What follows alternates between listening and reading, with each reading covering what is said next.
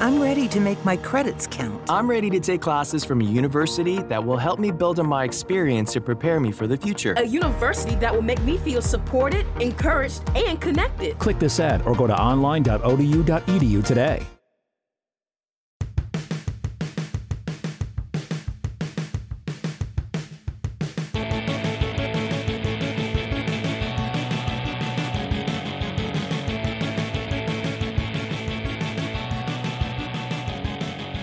Hello and welcome to the Juvenilia Pride Special. We have a panel.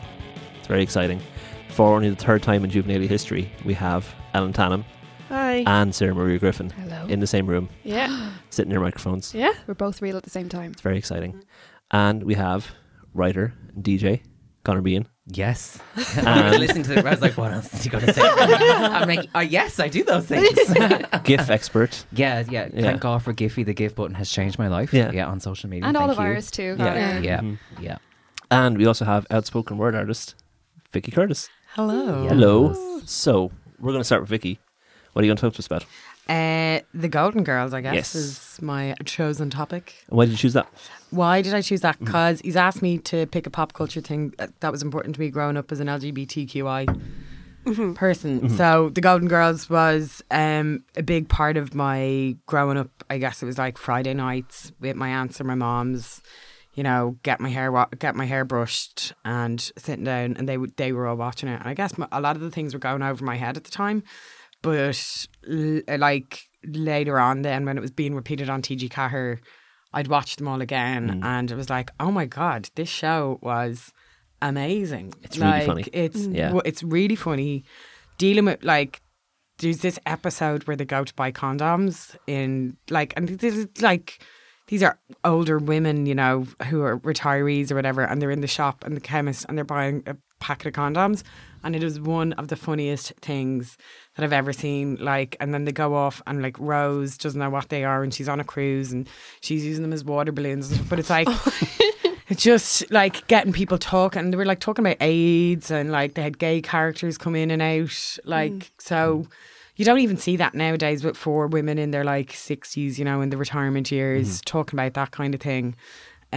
So for the era, I think it was really important, and it was really important for me to be exposed to that, you know, stuff, albeit at the same time being absolutely bloody hilarious and eating cheesecake. Who was your favourite Golden Girl? Sophia. I did a quiz and I got Sophia. Oh, did you? Yeah, because I don't know anything about the Golden Girls except that like they're all like you said, like women, and they deal with like, you know, funny topics that you might not necessarily like ascribe to like women their age at the time.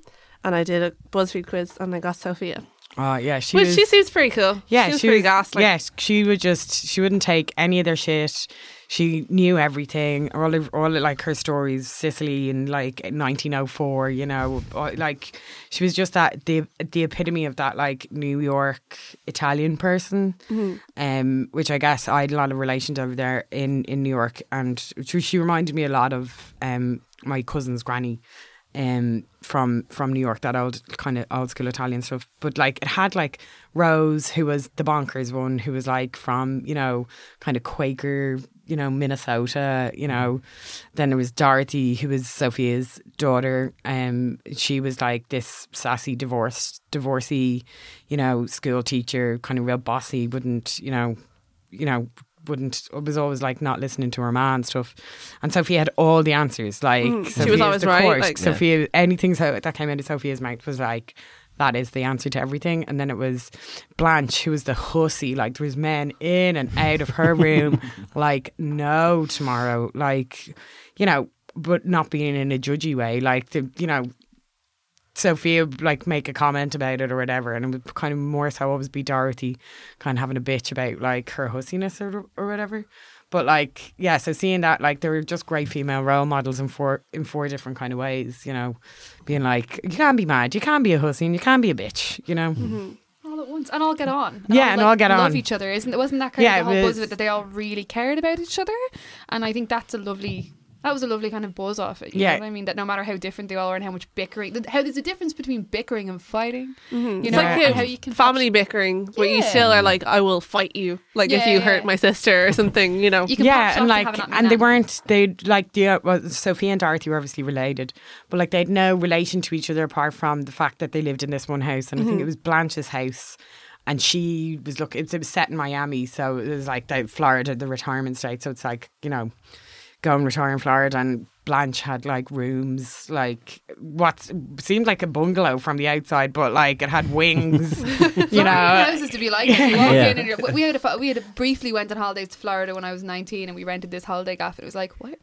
They were like, 90, what? Where are all the rooms coming from? Florida houses just spawn extra rooms. It could be yeah. like the swamp water. I don't know Yeah. what is happening out there. Yeah. Huge places. Yeah. Like, and I think that whole retirement, like that age that they're at, I think is probably what protects the show from a certain amount of criticism. That things could happen within the context of their gaff, like all the riding and the fighting and all of these things that would otherwise be kind of scandalous in a sitcom, because they're older and you can get away with more because they're sweet old ladies. It's not threatening yeah, somehow. yeah, Yeah, It's like a they're fantasy kind of playing thing, a yeah. bigger trick on you than you even think. yeah. Because it's also Like- not the kind of now that the humour from older ladies and stuff comes from that old woman said fart. Yeah. And it's Yeah. not that humour.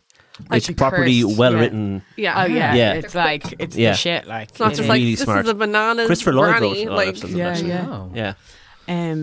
Yeah, so it's just I remember going to Florida for the first time and going to Orlando Airport and just being like, oh my god, I am in the Golden Girls. I was like, this is the style. Like now I get It's Florida. aesthetic, It's isn't it? real. It's Yeah. real. Oh, yeah. So I was like, Yeah. ah. just like palm trees and like pink. Oh, and everything. Like, yeah. And like, you know, that kind of wicker chair. Yeah. You Yeah. know. Everything is The kind of high white back off white. chairs. Yeah, yeah, yeah, Beige yeah. land, yeah. And like hot pinks everywhere. It's like, oh yeah. And Americans are so down on it, but whatever, man. Go on holidays, like Yeah, yeah, yeah, you know, yeah, enjoy totally. yourselves, enjoy your life. Yeah. What age were you when you were watching it with your family? Like, were I you guess- like really, really small? Well, like or it was probably around like 7 or 8. Like it Yeah. started, Golden Girls started in 1985, so it probably didn't hit Irish screens till probably a year or like. two later. Was it on yeah. Sky One? Do I ever remember of it Oh, being I shown don't on know. Sky? We didn't in the have afternoons? Sky. I think so- maybe I think it was on on RTE. I think It was on RTE. We used to watch TG it all. Caher. I mean, they were TG kind of Caher last few repeated years, it. right? Yeah. TG Caher repeated it for a long time. years and years. It used to be just on at like 3:30 in the afternoon. Just on in the middle of the day. Yeah, yeah. I used to record it just to catch a few episodes before you Yeah. Catch up on your before stories. YouTube. So you're Um, like, so what, like 6, 7, 8? Yeah, kind of like time? yeah, 7 or 8. Yeah, that I really remember like Yeah. it kind of kicking in. Do you remember ever being like actually shocked by any of the stuff that you were talking about? Were you ever like as Well, a little that kid being like, what is that? Like, Well, the condom episode, I remember them being like, you know, they were brushing my hair and then the hairdryer went on. You know, I was like, "Ah!" freaking out. The Like, ultimate instrument of censorship. yeah, the hairdryer. So, yeah, so like things, I guess things like that when my family kind of reacting to it. It was like, what? Why are they reacting to Sometimes that? Like, your parents' reaction is what tips you off, not the content. Because Yeah. you don't know Yeah. what the content is, but your mom goes, oh, just you're like, Yeah. suddenly you're like, oh, you probably wouldn't have even noticed Yeah. the content if your parents hadn't been like, what? Or, you know, Oh, your yeah, family members 'cause- aren't. Yeah, If there's definitely. something, I used to watch The Simpsons by myself, Yeah. and now I Yeah. go back and realize there's so many sex jokes that I didn't even notice completely, happened. yeah. Yo, I wasn't even allowed But if to I watch watched it with my Simpsons. parents you and they'd not? react Yeah, to it, no Simpsons in my house. Really? Yeah. That's why I don't get it. That's why I don't like get or like The Simpsons, because I'm like, I didn't Didn't understand it then, happen. don't understand it now. oh, Yeah, Whatever. it's weird because it isn't a kid's cartoon, but there's something about watching that show as a kid that like gives you a sort of weird. Yeah, it's weird. Gives It you, gives Simpsons it gives is you a like- vocabulary, Yeah, and yeah. I have that vocabulary via osmosis. Now. Yeah, Yeah. yeah. You So probably know so many of the things that jokes. happen just by being around and like proximal to like lads at parties. Like, Oh my god! Yeah. Like they're human beings who I Hank know. Scorpio, like, shut up. 30-year-old adults who communicate exclusively in Simpsons quotes. That's But it was crazy. really, I guess the limited kind of touchstones that I've had of it since, it wasn't for children. And I think that's probably No. why I wasn't allowed to watch it, because I was a child. I watched Yeah, it yeah, like yeah. with my entire family. Like it was my mom and dad were sort of like if they don't get, they won't get it now, they'll get it later. Like, and then we can be like, oh, isn't that gas? Like, The Simpsons is like the one thing that I watched every Sunday on Sky One. There'd be a new episode. Yeah. And I remember like when the new episodes came out, and they would still be an event. Whereas now, the new Simpsons, like nobody cares. But it used to be like, we're going to find out who shot Mr. Burns or whatever, and Yeah. it would be like a real like soap opera type thing. When we were about 9 or 10, my mother decided we were going to start going to mass at 6:30 on Sundays instead of in the morning, which means we'd miss the new Simpsons every week. Oh, I'd be Yikes. raging. Outraged. Mom. Absolutely outraged. Yeah. No. I think watching like comedies with your older people in your family when you're young is really informative. Because I remember I used to watch wrestling on Friday nights when I was like 6 or 7. Me too. But then comedy. I used to hear my mother in the other room laughing. I was like, I want to watch what she's watching. And she's watching Have I Got News for You and Whose Line Is It Anyway and Frasier and Cheers. So I started sitting in with her instead. And that's how I got into comedy from being like 8 and watching all those things on Friday nights. Watching Frasier when you're 8 as well. No, eh? I would not have got Frasier. I wasn't allowed to watch Friends. I wasn't allowed to watch The Simpsons. There was rules to the walls, but I was allowed to watch Frasier. I've seen every single episode of Frasier except the last one. I can identify an episode of Frasier if you put a still on screen. I have an encyclopedia. It's my University Challenge special topic, except the ending. I don't know how it ends. Frasier's so good. I know. So Yeah, good. it's very good. And again, because it's couched in this very specific backdrop of like fancy Seattle rich ass people. It's full of sex jokes. It's full of scandalous stuff. Frasier's an asshole, for the record. Oh, he's not a nice man. Not a nice man. Not a nice gentleman. No. It had that thing. If it was a spin-off of a big show in a way, I think that means there's almost actually no expectations on a spin-off. As long as like Joey. There was the Golden Palace after the Golden Girls. Oh, really? And that was, the Golden Palace? The Golden Palace. That was like only 2 years on, wasn't it? Yeah, it was on, but it was bloody brilliant. Was it? Yeah, because the Golden Girls finished because B. Arthur was like, see you later, I've had enough of this. She was apparently... Oh. Yeah. What? Yeah. I hate hearing that. You know, Yeah, no, I know. Ruin them for me. So she left, and then the other 3 did the Golden Palace. So they invested in like a Miami hotel, like a rundown Miami hotel, and it was gas. But it was just like it didn't. Yeah, but it just didn't. It didn't. I guess it didn't get the viewership that it, which is a shame. But it was like it was also quite fab. More and more rooms. Because it was a hotel. Where did this swimming pool come from? Doesn't matter, it's Florida, man. It's just made of paper. It folds and it folds and it folds. It's funny too because we went in that little like mini Simpsons moment there, and the Simpsons is so like constantly on air even now in Ireland. It's on like at one point it was on Irish television and it's Mission Bart Simpson. But it was on our state examinations. But I kind of feel a bit like with Golden Girls, like it was this huge, like it was obviously huge in America at the time. Yeah. You obviously watched it with your family as a kid, and you were watching the reruns and stuff. But I feel like it doesn't have the same. Maybe it's a generational thing. Yeah. But like I don't know. Was it maybe not quite as the big patriarchy? Because it's a program about women. Old ladies, old you ladies. don't do sex to any of these ladies. No, I guess. It doesn't get talked about Old ladies as don't much have now. It's sex. strange. No. They never have done. No. My parents Them watched kids, it actually though. because I remember watching it with my parents, and they're not like gender warriors or anything. They're very conventional. They're all like, what? But Sorry. I think in America it's a much bigger. Yes. So I remember I used to be on Yes. US websites like Metafilter and stuff, and a lot of the LGBT people on there it was a huge thing for them. That's what and it's I was like, thinking, and everybody go, of course it is, the Gold Girls, and it's like it's universal. But you see that on accepted Twitter. A lot of touchstone. like writers in America, like LGBTQI writers, are like will do like big like 4,000 word things on the Golden Girls, and like will get a huge reaction from them from an American audience, because like it must have been a much bigger cultural touchstone there. Yeah, and I can't. I'm wondering, is that even just something as basic as maybe at the time it didn't get aired? You know, Like our at the scheduling was time, bad or the something? Scheduling ropey or something. I'm wondering because it's just strange. I've noticed a lot of like just queer audience in the States still talk about it. Like I was listening to podcasts interviewing different drag queens this week, and then you said to me, "Oh, Vic will be on to a Golden Girls." And I was like, "I've just listened to so many drag queens this week." It's It was like just some so of the virtues of fab. the show. Like, yeah, I mean, Blanche, like she totally is a drag camp. queen. Yeah. Like, you know, like, and you know, Sophia is she's that little just cutting, like that little With a off the jab. cut. Yeah. So it's like, that's real, like, you know, Reading. dropping shade left, right, and centre. Read them all. Even when it went on Hulu in the States, that big streaming library, it was a big deal. They were like, we have gotten the rights to this super syndicated sitcom that's always on TV. You can watch at leisure. And I saw people I know from the States be like, oh my God, finally. And I'm like, the show is 30 years old. Like, it's rare those things come out. People And are it's like, still, because because I'd like, well, I've tuned it. I'd go looking for an episode or two, you know. Yeah. And you're having a down, you just want to check in with the girl.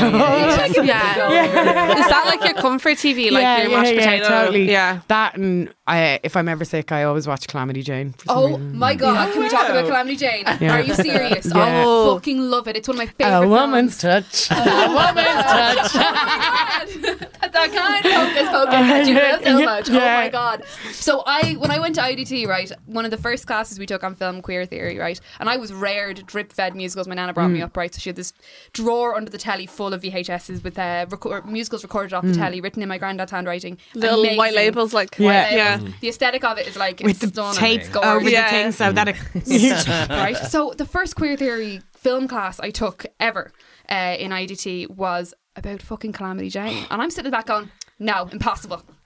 Impressed me. Impossible that this influenced me in any way in my life. Again, sorry, I was moving away from the mic for dramatic purposes. It works really well. This is impossible. There's no undertones in this. I'm impossible. And then I watched it. I was like, oh Jesus Christ! Oh Yeah. my Pretty God. gay, like So it's gay. so gay. Like so my mom used to, if I was like on a sick day from school, she'd bring me down to Exeter and we'd rent out Calamity Jane, because she'd be like, that's the only thing that will That'll make cheer you up, That'll like, be yeah. like, no. Every single part of it is such a gorgeous story, and it's like it's not even subtext. Yeah, you know? yeah. And as a child, I just didn't have that, and I was full on reared on super queer musicals like fucking Cabaret, Victor Victoria. Like that was my, especially Victor Victoria, huge awakening stuff for me.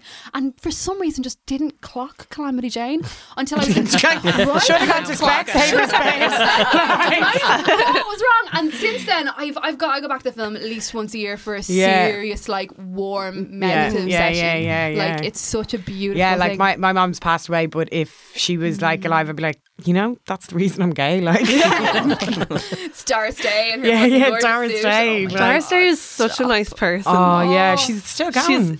Her voice, guys. Her voice, like. My Nana looked like her when she was young. Yeah. I love Doris Day. One She of just my seems favourite sound. records is like my 12-inch of like these Doris Day hits, just singing like all the hits, and it's like I have a little Spotify playlist of like some of her stuff, like Move Over Darling. Oh my God. And wasn't she really good mates with Rock Hudson and kind of kept She was his a beard. secret for him? Yeah, she was a beard for a long time. yeah. I was Good thinking, on her. I was thinking that you were talking about like how Calamity Jane had this like queer not so subtext, and even like the Golden Girls was super like loved by so many queer people. Like it's funny how like on paper Golden Girls and Calamity Janes are like pop culture and they're sort of mainstream fare, and you wouldn't like, you were in that class going, there's no way this film is how subversive Just like like very panicking. mainstreamy things can be, like, you know, because we're obviously going to talk about Madonna a little while, and she was, I guess, kind of still as one of the biggest pop stars of all time, that like you kind of often go to like the fringes and underground stuff because obviously that's important and necessary, but sometimes stuff hiding in like plain sight. Oh yeah, Like a it's show plain sight. like this well-written network sitcom about 4 retirees also is talking about like gay characters and AIDS and birth control and sexuality in a way. Like, I feel like if the Golden Girls happened today, first of all, it would be think piece to death before you even saw it. Oh god, yeah. Good It'd and be like the bad. pilot would be out and that's all. Yeah. Lena Lena Dunham likes it. That means it's bad. But also like it would be such a big deal because it's like the Golden Girls, that's 83 or 4 years saying it started, and 7 85, years it yeah. ran. Yeah. Like it wasn't like in 32 93 years. then another amazing sitcom about four gals in their 60s appeared. No. Like there hasn't been No, a show it was since. 6 white people on a couch drinking coffee. Yeah, in New York, which is weird because that's not a primarily Caucasian place. In enormous apartments who don't appear to have any kind of real jobs, and also who, for the record, have no fucking friends. Yeah. They It's are. a show with people with no friends. That's so no true. one likes I them. always wondered why Phoebe hung out with them because I Why love did Phoebe. hang out with them? Like I was definitely of the Friends generation. Oh, I remember yeah. when It'd was be on all the every time. Monday at 9 or 9:30, and you had to stop it the next day in school because everyone watched it. But it was funny recently. Was it Queen Latifah? Is it In Living Colour? Was a sitcom she was on? There was this Yeah. Yeah. sitcom. Oh, yeah, and sketch show, yeah. They're talking about how there might be a reboot, and then a load of people I follow on Twitter who'll be like black writers and talk about black pop culture were saying like, and I didn't know this because I don't think the show ever even aired over here, and they were No. saying how it was seen as like the show Friends ripped off because it aired for like 2 or 3 years and it was What this show? big. I think In Living Colour. I hope I'm getting the name of the sitcom right. It's like this really popular sitcom. I think like Fox or one of the smaller networks. Fox was smaller at the time, and it was 2-3 years in. And Friends was basically like the white version, and NBC pumped all their money into it. Yeah. And everyone was like, if you go back now, like the show, and even Queen Latifah was like, we knew at the time they were riffing on our show, and that they want to reboot it to kind of go. Because a lot of those shows, like, We were there's here so many first, American like- sitcoms that we wouldn't have gotten over here back in the day of 2 or 3 channels anyway.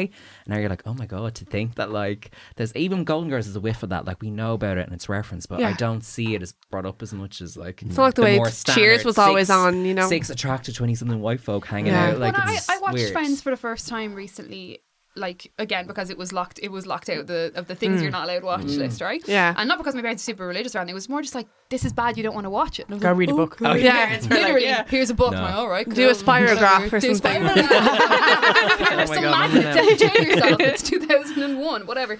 And Mine just had the hand dryer on, hair dryer on standby. Yeah, You must have had the best hair and all. Like all it the was land. pretty long. Yeah, But Friends is full of, again, what struck me about it so intensely is that none of them are in any way likable. They're all assholes. There's also so much gay panic in Friends. It's Yeah. all gay panic. Yeah, and it's really upsetting to look back on it now. You're like, that if it was me, if I'd been watching it when I was like 15 and trying to figure stuff out, I would be actually upset. Whereas I was like 10 and I was like, haha, like Yeah. There's a viewing of it that you can, God bless the internet, where it goes, well, how about if you watch Hannibal, only Will Graham is hungover for the whole thing? Yeah. Or how about if you watch Friends, but Chandler is gay?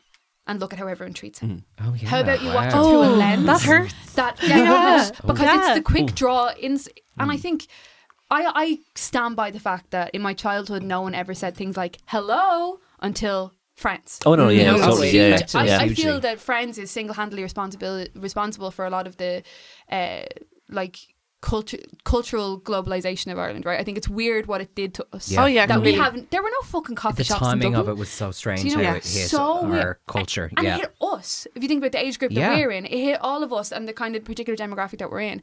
And it was, again, super straight, super white, and full of really weird, specific gay panic. They hated Carol and Susan. They hated they Susan. hated them. Why Yeah. are Carol and Susan, from episode fucking 2, set up as these appalling, evil, crazy, inverted commas, Yeah. women? Fuck Ross Geller, lads. I tell you that much. No. I got 5 or 6 episodes into a He grown-up was a watch of it. stalker. He was Yeah. an asshole. I haven't watched it Like, in years, and I'm like, God, I feel like now the veil would fall from my eyes so quickly. It's actually really shocking. I don't remember them being particularly mean to Carol and Susan. I remember They them just being. framed Susan in a way that she was like this harridan, this like really like Well, she was competitive with Ross. yeah, but like yeah. that Weird was. dynamic. Yeah, Yeah. but they had the she first stole- like but lesbian she wedding and stole, stuff. like- But what was she great about kind of Susan, mind Susan tricked didn't her. care, Yeah.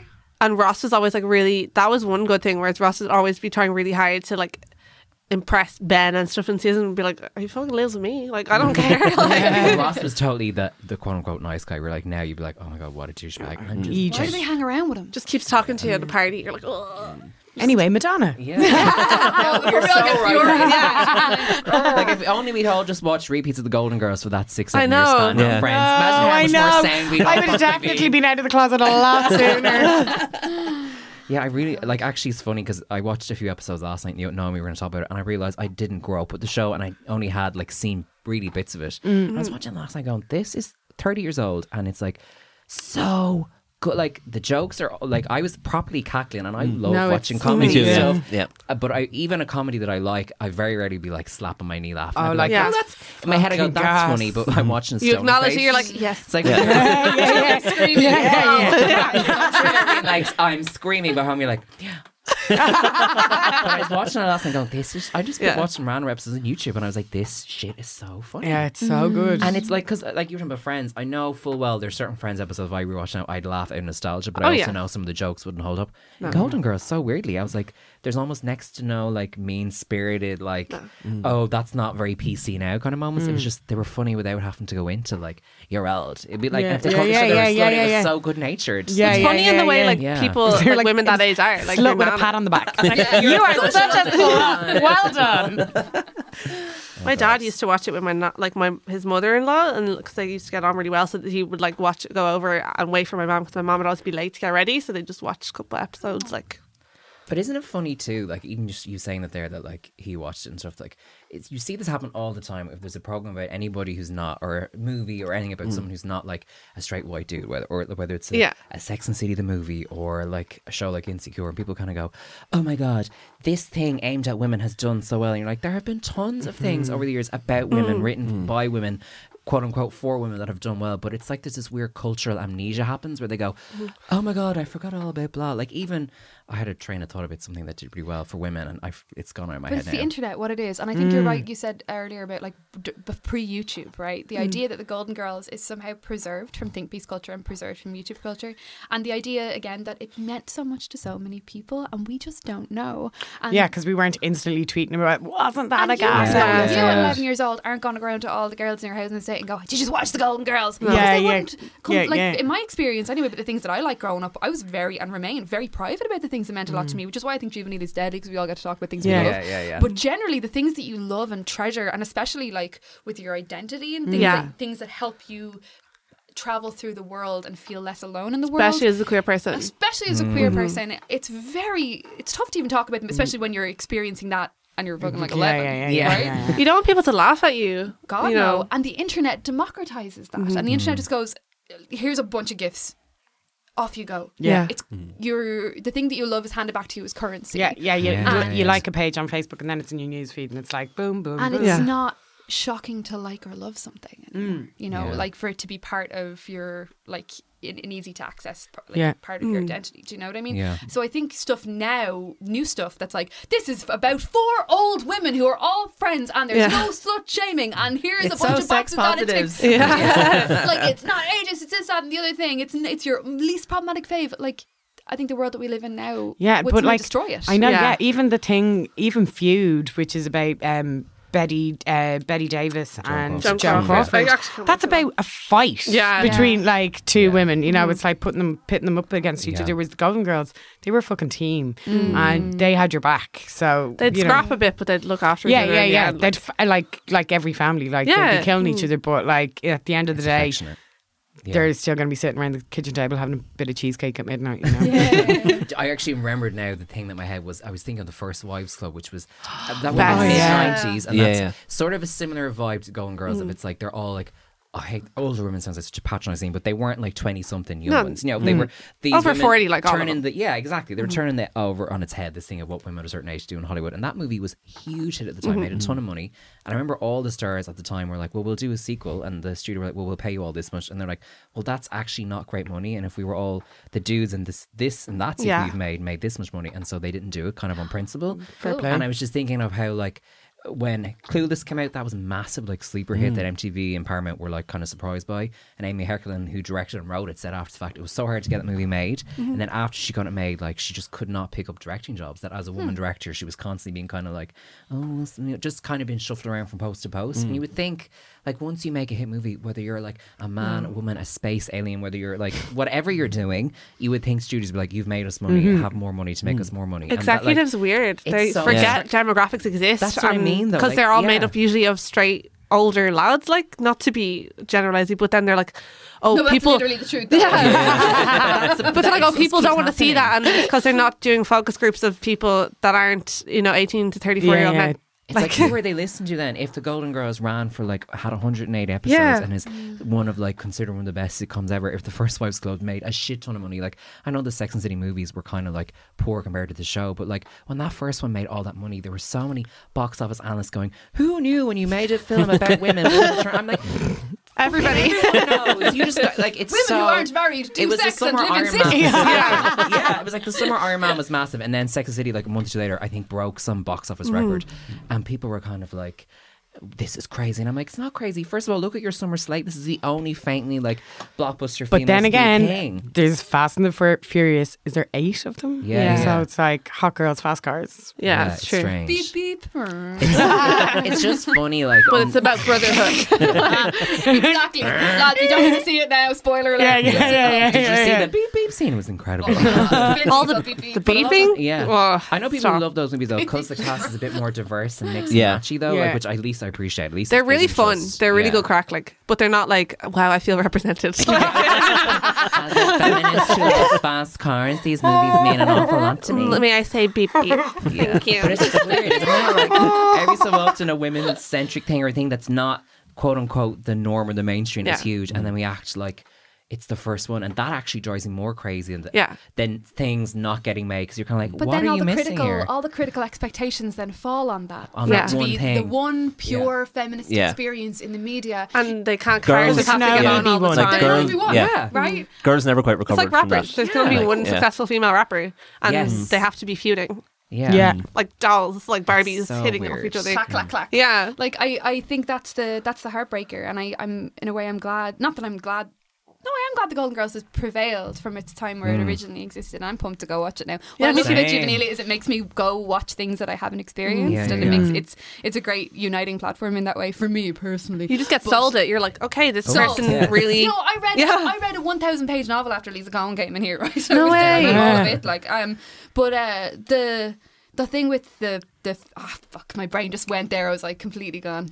I was talking about feminist platforms and the one true feminist, and how there can only be one at any time. There can only be one thing at any time, Yeah. and that kind of destroys the fun and the point. It's only a matter of time then until I also get to pull boring. down because one of the cast members says something something wrong. kind of wrong by mistake in an interview or Is a something. human be- is a this living thing now human of a being. quote Yeah. gets taken out of context and then it gets put into a headline of a tweet that no one actually goes and reads the article. Yeah. They just Yeah. and it's like, oh, hang They on. quote tweet, they're like, oh my God, I can't believe this. I knew it though. I could sense it. I You're could like, sense it. My fave Yeah. was problematic Yeah. all along. But it's weird. I was reading a piece in Entertainment Weekly like a couple of months ago, and they were talking about there was a new Resident Evil movie coming out, and they were talking about that and Kate Beckinsale's Underworld's movies, where she's like this vampire killer person, and Resident Evil's obviously like just these action movies with Mila Jovovich as a lead. And they were saying for all the fuss about Marvel and DC trying to finally do their like big female superhero movies, that movies like Resident Evil have made like $1 billion worldwide make a revenue, bomb. Yeah. and they're like the lead is Mila Jovovich, like genuinely being an amazing. Because I went and watched all of it because of this article. And I Yeah. was like,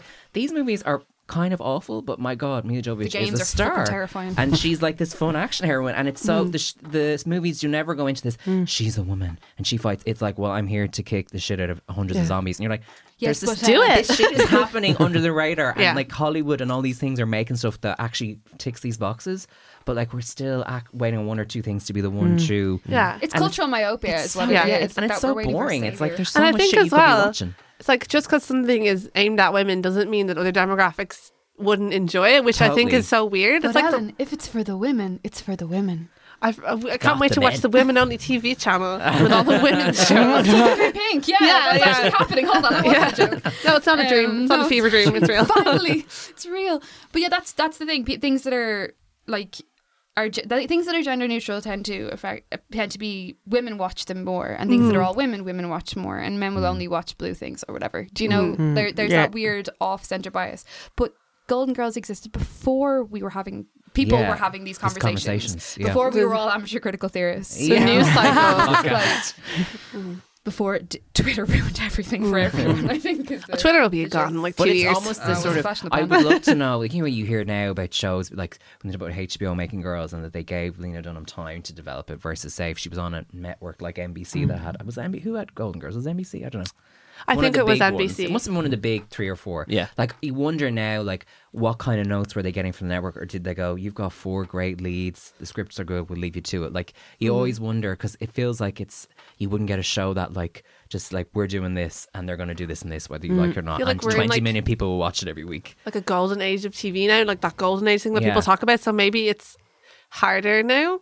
To, like, Yeah. I don't think you could make a show like the Golden Girls now. I don't But like in a on way- any network. But like, you can't make those one camera sitcoms. Like Yeah, Yeah. and the whole like weekly episode thing. Nobody does that anymore. No. Everything drops at once. yeah. You know, it's a novelty like Designated Survivor on Netflix, dropping an episode Or once a Riverdale. week. Oh, Riverdale Yeah. or Drag Race actually, the new one. Well, that's Like, in reality the TV. States, they're Yeah, still that's very true. married. They seem very married to, like, both wanting to, like, go deep on Amazon, Netflix, these, like, have it all at once. And also the networks are always still making money from, well, your 1.5 hour of this kind of comedy. But you're Let's right, just it's say, a different the time. Big Bang Theory people still seem to be watching. That's kind of a one camera. And they Yeah. get paid, yeah. they get paid $1 million each per episode, and the cast is 7 or 8 people. Like, Yeah. that show Oh. makes serious money. So, like, there is, I feel like in a way you could have a show like Golden Girls if it was, like, well formed enough. But Yeah. now, again, it's just that thing, we act like they're anomalies. Mrs. Brown's Boys is They're kind not. of a watered down Golden Girls. There's a lot of Sophia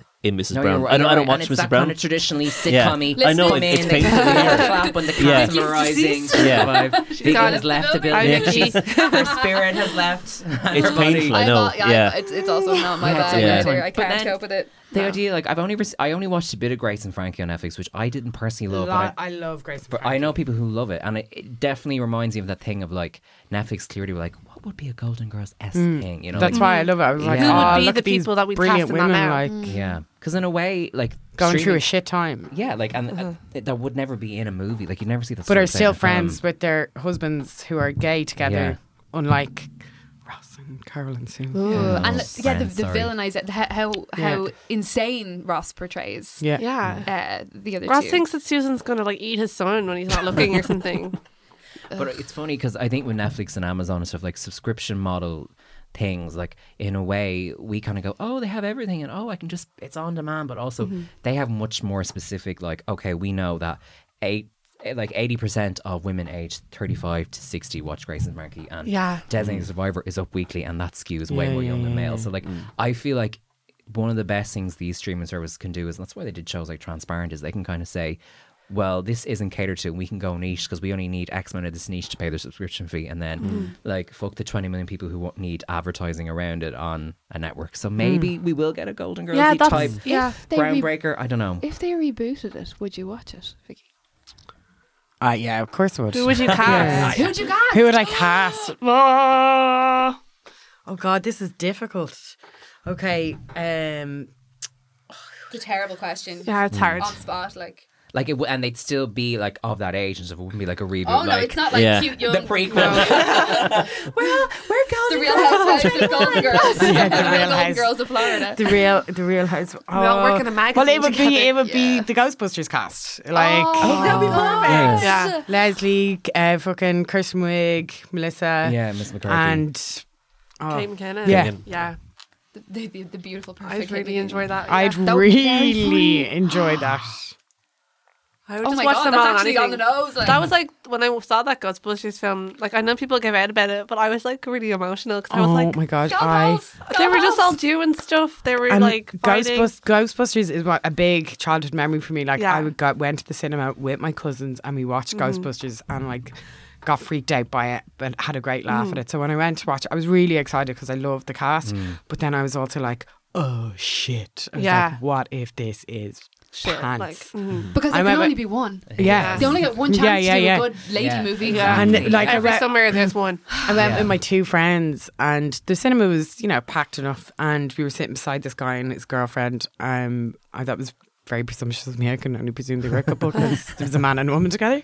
So there was like 5 of us in this row, and me and my two friends, like we were howling. We were like, "This is the funniest fucking thing I've ever seen." Like, Thought this it is was a gas. great. It was like so gas, and your man beside us, he was in bits laughing as well, but there was nobody else laughing because they were like, It was like, "Are you mental?" Like, It's and like I've watched it like I could watch 4 Kate McKinnon's times. general antics for hours. I went to see it. I went to see it 3 times in the cinema, and I've like watched it. I only watched it the other week, or a couple of weeks ago. That's a sign of magic right there. I think you Melissa know? McCarthy's success in the last like 5-6 years is like a sign of a good. It's one of the few like positive things Yeah. about like US blockbuster movies where she like can do $20-30 million opening weekend on these comedies about her, and it's not like, oh, she's a bigger girl. It's like she doesn't have to use her weight as a crutch. Oh my God, No. her, She gets to play her in the characters. heat. Have you I seen was the heat? just Brilliant shocked. in the Heat. It's The Heat is Her and Sandra genius. Bullock. It's like my dream. Oh Like, my God, I watched it is- recently because I wanted to rewatch. I was like, I want to watch a film about women like doing fun stuff, but also funny, like super bad, but It no is. men in it. And And then I was like, taking the boxes. The heat is oh my like. God, it's really so funny. funny, Crying, and she's laughing. she's so offensive. And Oh yeah. like, Oh, I found your balls in these like Tic Tacs. Like it's just. It's Or even gas. Spy being like an actual action movie and Spy a was comedy amazing. grafted together, and you just think, okay, that's the spirit of Golden Girls. It's someone like Yeah. Miss McCarthy going, okay, I'm going to take the star breakout moment of Bridesmaids, and I'm going to get a sitcom. Like she's a sitcom with Mike and Molly that Yeah. like, I've never seen but was massive in America. Yeah, and I she's liked like, it. and she's like, and I'm also going to like make absolute bank at the box office and not have to deal with think piece culture and blah blah. I'm just going to make fucking funny movies. Like that's and that's win the the spirit nation of by Golden being Girls. Sean Oh my Spicer God. also. Yeah. Oh my Yeah. God. Yeah. I mean, she's a Spicy. genius performer, so like Yeah. I think Yeah. that's part of it. We all have just kind of gone, okay, do you know what? You can't really knock that kind of talent. No. So. Yeah. and it kind of proves that like it doesn't always have to be the same type of people to carry an opening weekend. Totally, You yeah. know. Oh, yeah, no, Hollywood, if only you'd listen, we'd solve all your problems in about 30 minutes. Are you I out hope there, that Hollywood? happens. For a minute, Let me get Are this. you there, out. Hollywood? It's me, Mark. Are you? I was going to say the same thing again. would they ruin it if they did it again? Do you think the magic can be do you think the magic that was in the original could be transposed onto the Ghostbusters gals? Do you think that was it the chemistry of the original actors? I think, yeah, it was probably the chemistry of the original actors, and also like they'd be doing the same script because it stands up to the same. It's like it's one of those things that does actually stand up to the test of time. That'd be pretty. There's cool. loads of Golden Girls live shows in this. Like there was one recently with Jackie Live Beat shows? in LA where they get drag queens to like reenact episodes, and I Oh think my they do it in God. San That's Francisco as well. Yes. And it comes up every few years. I notice. I'm like, oh, these drag queens are doing a run of a month of Golden Girls shows, and they basically just do scripts from old episodes because everyone goes, these you don't need to rewrite them. They're Yes, still they're funny. brilliant. Yeah. It's like things like that in the drag community, like Golden Girls and like Grey Gardens. There's like all these touchdowns that like queens will go back to and like be obsessed with. It's cool. And they're never about like the most like polished women. They're always about like the Women who are a bit bent. Yeah, messy bitches in Yeah. a pajama. Yeah. Yeah. They're actual human beings as opposed real to people. I'm the nagging girlfriend. You guys have been partying all weekend. I never see you. Like, or the flat, I'm like better one-dimensional looking characters. but queer icons that kind of permeate drag culture as well. Like Victor Victoria, like I said earlier, was a big one for me. Victor Victoria is the only other time in my life that I have encountered Victor Victoria is at drag shows. No one else from my watch me tell everyone in my house on stage that my favourite movie There's is Victor your one Victoria. she loves, I'm Victor Victoria. 7. Julie Andrews is my girlfriend. Watch me get my nose broken, go away. But I think there's something about that, and like that there are women that you're right. There are women that permeate drag culture, and like they're the divas, the queens. Do you know what I mean? The original women who somehow stood out. I hate to as say it, being but the bitch, Because that, in a she way- was just the woman who It's like Ursula stood up in for herself. Little Mermaid. Stood up, yeah. Like it's a Yeah. bitch on paper, but really it's an iconoclast or someone who goes, actually, it's someone who goes, hold on a minute, I'm not Yeah. taking that. It's Whereas we're exactly. trained to take it. We're trained to. Yeah. It's like how all the Disney villains are gay. all of Oh my all God. queer Like coded. Scar is Every gay. single one is As queer we all coded. know. But they are all queer It's a coded, common hugely. fact. Yeah. In No, the I just saw a performance. post the other day and it was like Scar's gay, Ursula's gay, the evil queen in Snow White is like a para lesbian. Like it was Yeah. really Oh my God, My interesting. favourite So running is. joke online right now, it's like done with a tongue-in-cheek thing, but it's also a nod to that kind of thinking. Is everyone being like, how the Babadook is totally a queer? Like, Oh, I love that we're so like, much. oh, obviously the Babadook is gay, with that silhouette and that willingness to go. against the Babadook societal is just a norms. really good film about postnatal depression. It's not like a horror Yeah. at all. I sat there in the middle of the afternoon. I was researching. I love my job. I was researching. So in the middle of the afternoon, when I just threw On all it the goes. blinds, stuck on the Babadook, and was like, "Fucking upset me. eerie. Let's go. I want to get sick. I want to feel like my skin's coming off my body." It's like, oh, it's just about depression. Oh, Yeah. again, cool, great. It's great. all the Everyone- scary I know that film one is already. What's going on in I her know head? that one. It's fucking, Yes. but I like the aesthetic of the Babadook. You know, Yeah, the long people are coat, the long he's nails. like, he's a queer icon, the big honey. hat. I'm like, The B in LGBT stands for Babadook. Will we talk about Madonna? Yeah. Yeah. It wasn't Madonna. Speaking of queer icons who don't take that, I actually think the bitch thing you're talking about, like Yeah, that kind of, that's- someone who stands up and goes, hold on a minute, like that's kind of always been, I think, part of the appeal for Madonna, for Yeah, people, big time. for sure. Now you're all looking at me and I'm like, Yeah. I gotta Come start on. my Like- Yeah, you gotta start Why my did dance, you- yeah. again.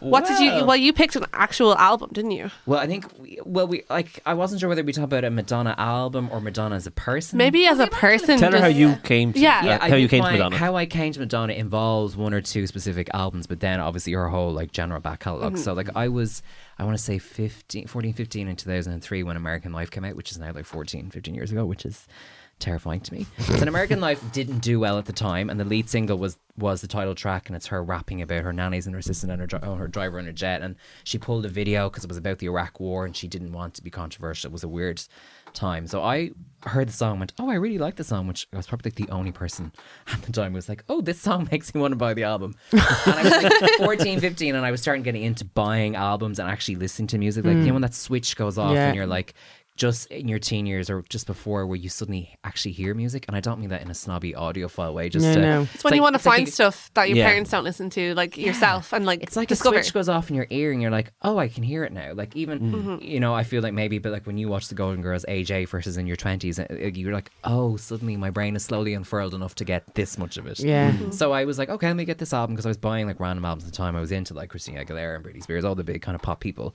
And for some reason, even now, American Life is such a weird, like weirdly put together album, but I kind of fell in love with it. It was like acoustic music and like electronica and like her, like there was pop moments, but it was obviously she was trying not to write a pop album. And then I was Or like, it was like the tracks that never made any of the other albums. Yeah, it was a bit weird. Yeah. Like, Was this that is the not- album after Ray of Light? It was Ray of Light music and then okay. American Life. It's almost like the sister album to music because it's like Oh, okay. a lot of the same production is on it, but it's like the songs are not as polished and poppy. But anyway, I was like, I actually really like this album. Let me delve into Madonna's back catalog because even then I was like, God, there's so many albums. Like, where do I start? And I said, well, there's a greatest hits album, the Immaculate Collection. Let me go to that because, like, and at the time, this is in the days of CDs. It's like, it's not. Well, there's still CDs, but you know what I mean. Like now, you could just pick and choose on a Spotify playlist. Yeah. Then you're like, I need to pick a body of work to start with. So I was like, let me get the Immaculate Collection. So I buy it and I put it on. And it was the weirdest thing that's ever happened to me because the first track on it is Holiday, which everybody knows, and like that intro comes in and you know it straight away. And I had this weird, like, it was like, it's like that when you see Raven Simone and that's a raven and she stops and her eye goes. Was it like a physical Went feeling? backwards. Because I was like, I realised that all through my, like, maybe not at that age, when I was like 4, 5, 6, 7, my mum went to this leisure centre and she brought us and we went swimming there all the time. So I swam all the time as a kid. I was never a sporty kid, but I always swam and did lessons and all this kind of thing. And this leisure centre played literally only, from what I can remember, played maybe 2 or 3 albums, and one of them was the Immaculate Collection. And I, without realising, had heard that album Hundreds of times. I want to say hundreds of times. I genuinely don't remember them playing anything else. And again, I was so young that I didn't really hear music and I didn't even notice music. It's just decoration I used for to time. think Borderline was called Golden Line. I used to have all these random Borderline, like, what a tune. Yeah. So Holiday starts and I literally I remember thinking, I was like, oh my God, I know these songs like the back of my hand. And I was going through the album going, I know this song and I know this exact track order. I've heard all these songs. Like, I was like, oh my God, Madonna has been in my life in such a weirdly specific way. Did you feel like you were like in the pool listening to it? It was, I can remember being in the dressing room and I can remember being in the reception area. Yeah. I can remember like walking in the door. Like, it just, even now I can actually see the leisure centre and the swimming pool in my head. It's the weirdest thing. And you know, way like when something's coming over like a tannoy or your speakers, it's sort of subliminal. So you're hearing like just little snatches of the songs. I was like, like in a supermarket where you're like, what? yeah, and suddenly my brain was like, what the fuck? I've actually been, because Madonna was still a big name, and like she'd had that comeback at Ray of Light and Frozen was everywhere. And I remember it was on the radio and I liked all the songs that I knew, like the early stuff, because it was still referenced. But I was like, aside from all that, like she was literally like soundtracking so much of my childhood and I just had no idea. And She's it was like like silently it was like weaving joining it. 2 pieces of something together, and I was like, oh my God, what the fuck? Like I've been a secret Madonna fan. So then I just like delved into her back catalogue and like got a trillion billion albums and watched like the In Bed with Madonna documentary, which was like mind blowing to watch when you're 15. Like, In Bed with Madonna. yeah, Truth or Dare as it was called in the US. We Like, had Sarah from Jenkins earlier and she said that exact same thing. Yeah. That was like a huge moment. That was and it was a huge moment when I watched it 15 years after it, because that came out in like I 1991. love watching In Bed with Madonna. And I I put think- it on every once in a while because it's just so fucking bloody amazing. brilliant. And there was a movie called Strike a Pose that has literally just gone on Netflix here and in the States that I interviewed one of the cast members for when I played at Gaze in August, and it's about all the male dancers from her tour from that movie and from that era, like, and what they kind of get up to now. And I always see people, whether you're a Madonna fan or not, like, it's actually such an interesting look at sort of what Madonna meant to queer audiences, because even now I'm like, there are some really amazing people working in pop music now, but I can't think of anyone who'd be that unapologetic in the 80s and 90s about like sticking up for gay people and sticking up for like talking about AIDS in a non-sensationalized way. And going, I was actually friends with her and said, we're going to do a fundraiser and raise like all this money to like figure out what's going on. So it was so weird. It was just at the right time for me as a teenager to kind of go, oh, this person has done all this and said all this.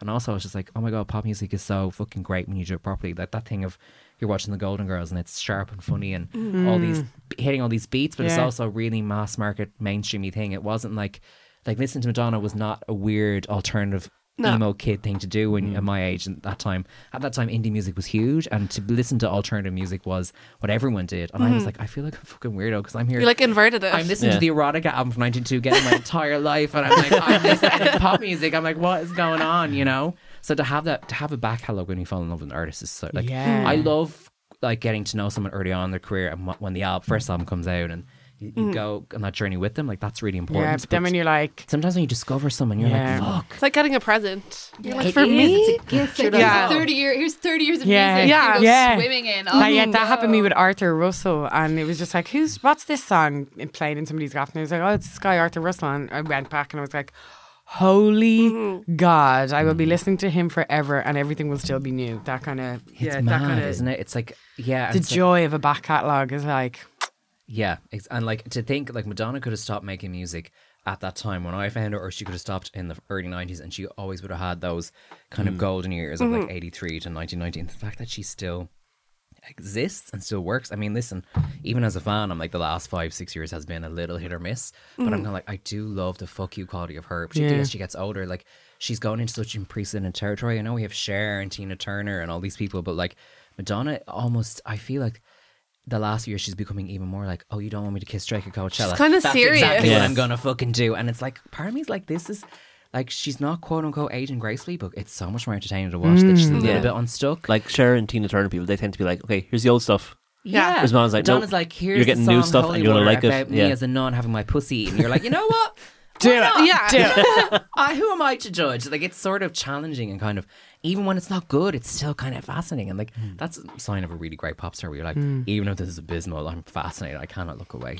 It's I cool. remember Oh, no, watching. I remember being in my cousin's house and like being babysat or whatever, and being up in my cousin's bedroom and watching Channel 4 and In Bed with Madonna was on, Oh, and just wow. being like hovering between the remote Yeah, control yeah, and the aerial to get the best signal, and like the volume button in case one of the grown ups Yeah. get. God. But like, I think it's cool with Madonna. Like, even if like her music now isn't like as it used to be, it's interesting that she doesn't try and change, even when the media are like, "Oh, you're disgusting now. You're all old and disgusting." Like, she's just like, "I'm not. I'm just me." Like, and she just continues. She doesn't try to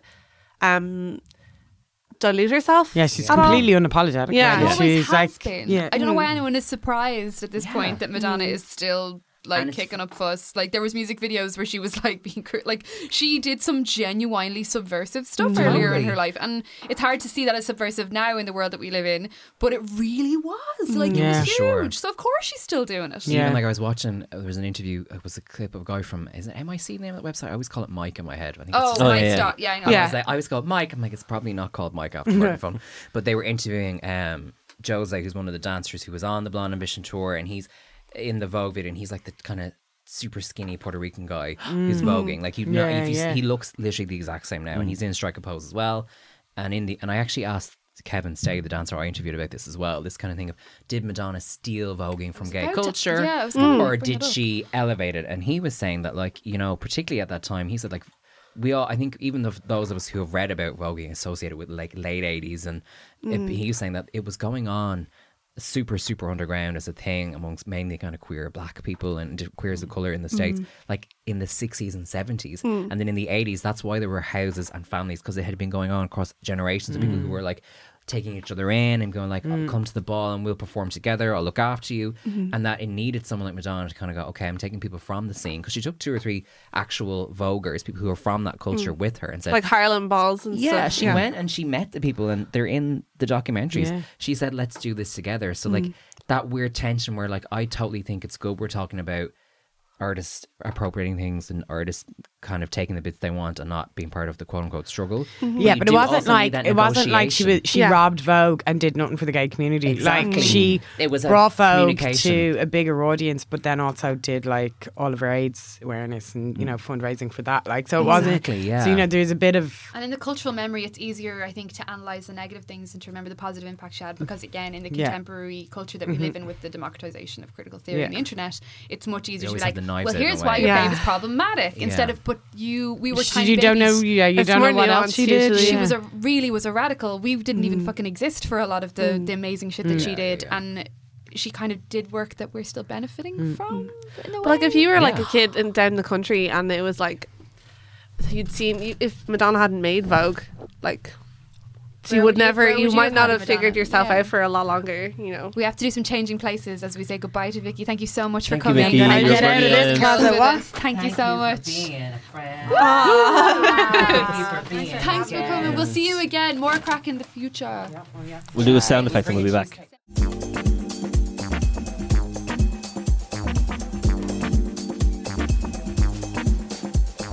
HPN, the Headstuff Podcast Network. See headstuff.org for more details. All right, we're back. We're back. We're back. We're going to talk about Madonna and Pepsi. Yes, Vicky's gone to join the gals in Miami for cheesecake, and we miss her absence. Until another room appears on the side of the house. For the You'll hear the Golden Girls theme song playing. So I was just thinking we're talking about Madonna. Like, this is before my time in terms of being a fan of her, but it was part of her whole legacy and mystique that I found fascinating was her whole Pepsi ad moment. So obviously everybody remembers Like a Prayer. It's like one of her standout songs. Would have come out in like 1989, I think. And was lead singer from that album. And she was, at the time, the biggest... between her and Michael Jackson and Prince, she was one of the biggest, if not the biggest pop star in the world. And so that fourth album had a lot of weight of expectation on it, and she had kind of very publicly divorced from Sean Penn, and it had not been the best breakup. In fact, there is still that story about how he supposedly, allegedly like beat her up one night, and she went to the police about it, but she's since kind of recently in a court case that Penn was then denied that it happened. So it's a weird grey area, but for sure it was not like a Not like I guess easy we're breakup. done, Yeah. peace out kind of breakup. It was hard on her. It was the end of a marriage too, so I guess her having her first divorce is hard too. So like a Prayer, the album was kind of dark and confrontational, but the first single was this big anthemic pop hit. Like, it was complex and a bit weird for a pop song, but like it was still palatable. So she gets this big Pepsi deal, and I think they already had done the Michael Jackson thing. They'd already done a few big endorsements in that decade, and so she does an ad for Pepsi, features Like a Prayer, and it's like she's in this kind of fab outfit and she sits down in a chair and she's watching old home movies of herself with friends, and it's pretty innocuous. And then when the Like a Prayer video came out, it had like Madonna cavorting with a black Jesus, and there's burning crosses in the field, and these references to kind of racial tensions in America, and it's quote unquote a provocative video. Pepsi like got the fight of their life, and they're like, we have to pull this campaign, and Madonna had signed a deal with them that said, whatever happens, I get this much up front, I get this amount whatever happens. And so Pepsi pulled the campaign. Madonna still walked away with like millions of dollars. Amazing. And it's just funny now, and the way they completely dropped the ball, the whole Kendall Jenner campaign with the ad that they had to pull at last minute, and you just think like Madonna was playing the game and actually navigating that stuff in 1989 with a savvy you would never get now. And now the Jenners are like blacklisting anybody who even mentions the word Pepsi to them. Yeah. But just to think that, like, because I think Kris Jenner is a manager of that whole family, or whoever she's working with to manage her whole family and herself, has like that kind of savvy that Madonna would have. But like, obviously not that much, because no one and her team was like, that Pepsi ad might hit the wrong note. Pepsi ad, I've been saying this. All celebrities need a woke liaison in their entourage. Yes. Someone willing go, to like sell themselves out enough to be like, don't do that, but also to sort of move things forward. Yeah, those literature, they call them sensitivity readers. Gospel truth, they're the woke liaison. They're the person who can actually tell you, no, come on. I wouldn't do that. Wouldn't do that. What amazes me about the Pepsi ad, and I watched it and I was kind of going, did not one person think maybe not? Like, how many individuals are paid to make an ad like this? And nobody said maybe not. I saw people who work kind of in, like, who I kind of Twitter friends who work in like post-production on ads and fashion shoots and stuff in that vein in the business were saying there probably was people who raised eyebrows, but you'd lose your job. But enough, didn't want to speak out, or enough people at the top of the chain just didn't care. That like those the smaller handful of people who actually just sign off and everything said, well, this is what we're doing. And some people make the point that Kendall Jenner could very likely have turned up for a shoot day and just been told, you take the wig off, you walk here, you hold a can of Pepsi. Oh yeah. To a degree, I don't think they may not have told her the full concept. So it's just funny, the two sides of the celebrity endorsement coin in terms of Madonna had she's this the quiet iron Kardashian, grip isn't on she? it. She's the quiet, like... Well, she's the, I'm actually a model and I've worked really hard I to like to establish kinda myself. keep myself I'm like, away from the chill name, out. You weren't you in know. the coal mine all day, like hard labouring. You were walking down the Parsons Way because you Kim have a got famous you that. last name. Like, please relax. But it's just funny to think that Madonna is the other side of the coin, where like even then she had this incredible savvy to be like, well, you gotta pay me. And also people now, it's so funny now when something happens online, there's always, no matter what it is, someone going, well, they obviously planned that. Like, the Sony hack was planned. I'm like, the Sony hack was planned to promote a movie with a $20 million budget, so they completely compromised the security of an entire corporation worth billions to promote one. Let's go. Like, makes sense. The ultimate in viral marketing to like completely almost ruin a company for one film. To shoot yourself in the actual foot. For a James Franco film. They God, yeah. Of to all promote the films. movie. I'm like, yes, they asked North Korea to hack the entire Sony servers as promote. Like, great, like, sure. Like, and the same with the Pepsi. No, the Kardashians just did that for drama. You're talking about Pepsi now, aren't you? Yeah, I'm like, in a bad way. I'm not going to buy a Pepsi because of it. I know what Pepsi is. Like, So it tastes like garbage water. It's fine. B, like, the Kardashians can literally walk out of the house in a black plastic bag and it's on the front of like 80 million celebrity weeklies. Like, they don't have to, like, like They don't need that attention. They're chaos merchants. I at this joked point. about this with someone about the Paris thing, even when they were like, "Oh my god, it's obvious that they like set up the Paris thing for the show." And I'm like, if you watched 5 minutes of Keeping Up with the Kardashians, it's like literally a bunch of overly made up young women eating salad and like talking. I'm like, it's not a Steven Seagal movie. Like they're not jumping off a bus every other episode. Like Kim lost an earring that time. Yeah, like it's not. And I mean, that weird. was. So Madonna is one of the few people where you go, actually, she was 9 times out of 10 probably looking to get a reaction, or at least wants to provoke and wants to have the conversation. There's a degree of but then people say that she's calculating. That's the other extreme where it's kind of like, oh, it's too thought out and I can't get into it. But for me, it's like, I like that she has a point of view. She's not afraid to ruffle feathers. Like that's probably what,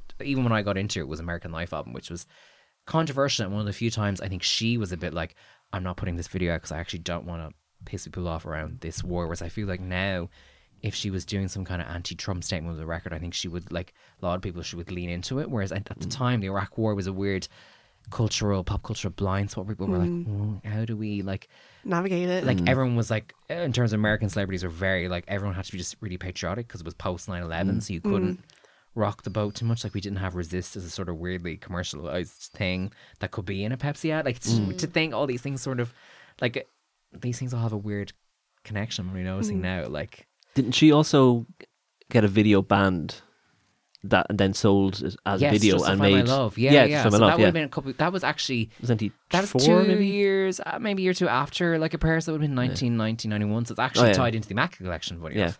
So that was one of the new tracks on the album. Yeah, one of like 2 new songs on that album, and I think they to kind of promote it, they did this like. Actually, when you watch it now, it's like beautifully shot. I want to say John Baptiste Mondino or some really big fashion photographer person shot it. I can't remember off the top of my head, which is unusual because usually I would. He shot this like gorgeous black and white, like in a sexy video. Which when you watch it now, it's actually really quite tame. But at the time, I'd say it was like on daytime almost with the edits. But like MTV at the time was like her I suppose avenue to like really sell her wares. Like she was one of the real MTV icons at the time, and she helped that network become this place where stars were made. So MTV were like, we can only play this video very late at night, we can't play it in our regular rotation, it's not suitable. And then certain networks were banning it, and so she was like, well, I'm gonna sell it as a VHS video single, which had never been done, and it became this huge seller, and it was a huge controversy creator. But then when you watch her interviewed about it, she's very like, this is the message I wanted to do, and like that's the video. Like I don't have to do a sexy video to make me pay attention. This is what I would like to do. Like now, if you put it, no one would put a greatest hits album out now because like there's no need for them. Yeah. But generally, they're seen as a very safe moneymaker thing, and I would imagine her idea was, if I'm doing the most corporate sanitized thing I could do with my pop music, then I'm gonna let them do the greatest hits. But all the songs are remixed and reproduced, which is so funny to think now that she went and re-swizzed her whole back catalogue for one album. But also she was like, well, I guess if I have to do a video, it's gonna be this video. Yeah, it's like a counterpoint. It's not gonna be like a montage of all my classic clips from the last 8 years. It's gonna be me like swanning down in a corridor in a hotel in black and white, and maybe having some lightly sapphic moments on screen with some gay themes. Like it's just very Madonna. She's like, oh, you need a bit? Yeah. I'm going over to Paris. Leave with me. Like I'll tell you about it later. It's just there's something really uncompromising about like we were talking about the Golden Girls earlier, and the idea that it was sort of pushing boundaries while being this very much like part of the furniture pop culture thing. And Madonna was part of the 80s to such a big degree. Like she's if you look at her list of hits, like Material Girl, like Bonita, True Blue, Open Your Heart, like a Virgin, there's so many big 80s songs that could be, they're just big hits of the 80s, and they're hers. So I think she takes the thing of like, when you're that pop, you can actually kind of go further, which is something. It's funny now when Katy Perry is like tying herself into knots to be like wokey Perry, and you just think, I'm like, you're fucking mates, Madonna. Like, go back and look at the playbook. Like you could push, if you really wanted to, you could really push people's buttons.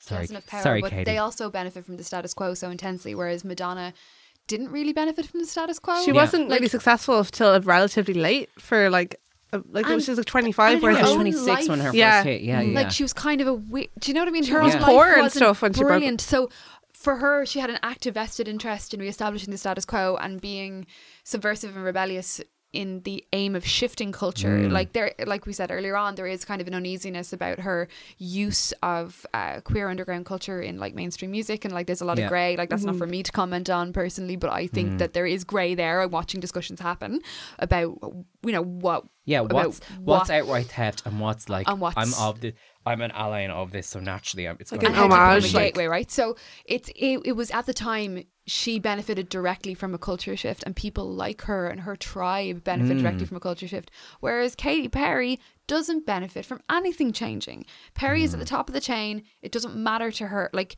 she's protected so intensely, for example. Like, Perry is, we're just plucking one person out here. Katy Perry, for example, is protected so intensely by celebrity culture and patriarchy and da-da-da-da. Like, she doesn't need to say anything more than I kissed a girl and I liked it, because who cares, and everyone forgets and we all move on. You know, she doesn't, in any big way. she has no need to re-establish the status quo. Lady Gaga might be slightly different because it's just, I was going to say, because Gaga's a funny one, because there's been this whole Gaga Madonna thing since the beginning, and like on paper, in a very shallow way, you can kind of see like the similarities, and just even in their kind of how they rose to fame and all those kind of things. But I think, and it's funny too, like even now on social media, like there's so many like fellow like gay pop music fans that I would talk to, and they're all like, they go like, there's this viciousness about Lady Gaga that like, I am all for making fun of celebrity figures, and I enjoy, like, I love the weird in jokes you get to make about Lady Gaga's like tweet in 2013 where she was like, pop music emergency, my song is leaked. People still joke about those things. I'm like, that's funny.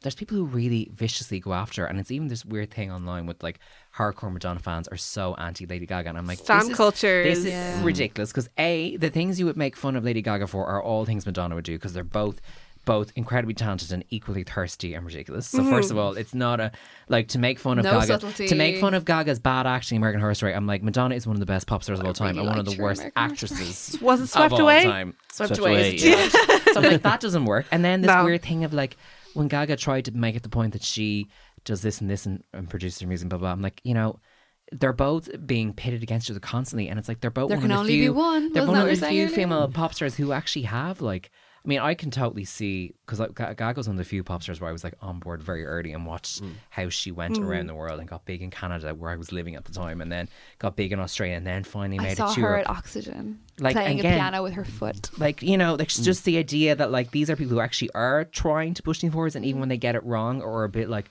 eye roll inducing, like I have no interest in watching Lady Gaga as Stephanie Germanotta in A Star Is Born, the country music version with Bradley Cooper. No, I'm out. Like, but they're like, you know, that's the legacy of someone like Madonna. That's someone trying to kind of maybe sort of push and pull. Do you think the backlash against Gaga is sort of an older queers versus younger queers thing? To a degree, and there's definitely this weird ageism-y snobbery, not ageism, but like a looking down on what young people were into kind of thing about it. Like the original was Madonna, like everything else is a copy, a shitty copy. Yeah. Which is ironic, because Madonna would like reference Marlene Dietrich in shows, and do like in the Gertie show in '93, she does this whole number where she performs like a virgin, and she literally does it as Marlene Dietrich, and she's like a virgin. Like, amazing. you know, Madonna always had references and stuff. She didn't invent most of the things she did. She just rode a wave and She's put a her spin in curator. it. Yeah. Totally, which is kind of not unlike what Gaga has often done. I think some of it actually is Gaga has made explicit this sort of like queer allyship or this queer context that is often not made explicit, and people actually find it too earnest, or they don't like that she actually. It could be the earnestness that's this yeah, problem. she actually actively says like words like lesbian, gay, bisexual, transgender in number one songs, and she actually actively really campaigns. And it's so weird, because in some ways they're like, what has she done for gay people? I'm like, well, actually she's done more than most people in her position would ever have to do, but also that seems to put them off. Yeah, there's a blunt. And people hated bluntness. that Born This Way was so bluntly an anthem for queer people. And I'm like, okay, if you're like 25, 35, 45, and you're like a gay person with enough self-awareness and resources, you don't give a shit about a fluffy disco pop song. But if you were a 10-year-old kid in the middle of nowhere and you heard Born This Way, like that would, like, even had this argument with people who's my age who were like, I don't think it's the anthem she thought it was. I'm like, I remember that song when it dropped and playing it for kids in clubs my age and more, like 18 to 22, and watching how they react to the songs like that. And I'm like, it's very easy to like discuss it all day and then forget that those things do connect. Because like we mentioned Calamity Jane earlier, and like there are songs in Calamity Jane that are queer anthems, like Secret fucking Love. Secret Love. Come on now, Secret like Love. I've never heard. I'm like, Secret Love. I've never heard it. I'm like, you're my secret love. it is very tender and very sweet, but it's Secret within love. within the context. It starts singing about Howard Keel. Wing, Yeah. you know, it's it's a queering of a text that's allegedly written as a straight thing, whereas Born This Way is Born This Way unabashed. is, and like everyone was like, oh, it sounds like Express Yourself, and it did, but Express Yourself was a riff on disco records. Like Express Yourself was a homage song anyway. So Yeah. and you could argue she was doing a homage of an homage. But like I think it's Postmodernism. it's two things. It's partly it is a bit earnest and a bit like, oh, there's no need to be that like I support gay people. Like, Yeah. we get it, but also it's a weird thing, and you see it sometimes even in how like kind of queer fronted stuff will get picked apart way more. Even like a show like Looking got torn apart or Yeah. overanalyzed. That like we're so not used to seeing that kind of thing represented clearly and honestly that we I think on some level want to tear it down because it's easier to not have it around. Yeah. You know, and even like when Katy Perry got this award from Human Rights Campaign or HRC recently, and she was like, you know, my song I Kissed a Girl. And by the way, I actually think Katy Perry is a terrific pop songwriter and very smart. I don't. Yeah. Girl's a banger. And I she's, don't so give out many, about it, but it's she's great. tons of songs I'm like When stunning. Sarah Quinn was Teenage on, Dream she was- said that I Kissed a Girl was actually a very important song. Again, for young people in countries where there isn't normally LGBT content Themes, getting through. yeah. Yeah. We wanted Whereas- Sheeran's whereas- I Kissed a Girl. whereas by the I way. Kissed a Girl Boy. Oh, no, Yeah. no. got everywhere. And Sarah Quinn Actually said that does feel was ill. she was kind See, of and that's glad funny about because that. I know a lot of like particularly queer women who have a problem with the fact that the song is that sort of performative. Yeah, it makes me a But bit then- sad. But also, sometimes. you're right. See, and that's the thing about pop music. I think sometimes people forget because it's dismissed so frequently, including people like Madonna, who still people don't think has anything to do with actual making of her music. Like, there's power in that. Like, if you can hit enough people with a message, hit them between the eyes, like, or younger people who are like sort of searching for meaning and things, like, it does help. Like, even now with Madonna, people still seem surprised. Like it's funny. There's loads of like, you know, biographies that have written about her or scandalous tell-alls, and they're always about like, say, Like her brother wrote one?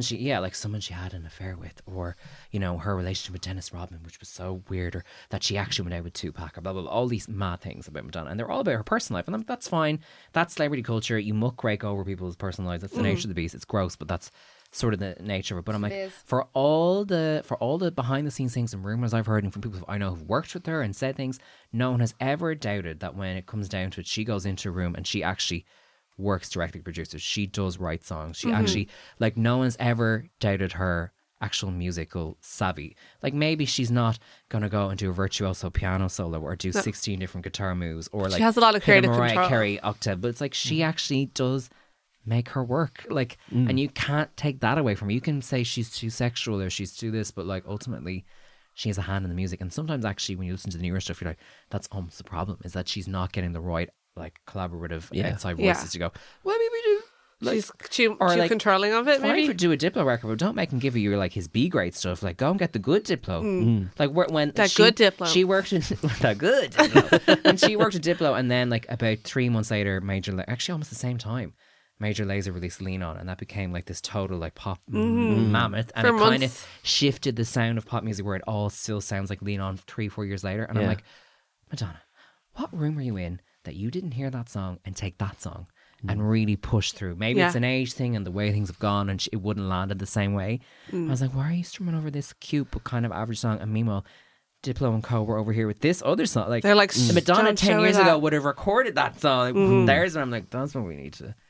But there was another point about old Madge I was going to say, and it has left my Old brain. Madge. Old Versus Young Madge. Dame no, Madge. like good old Madge. What was it? It was something to do with songs. It'll come back. It was like on the tip of my tongue. Forgot.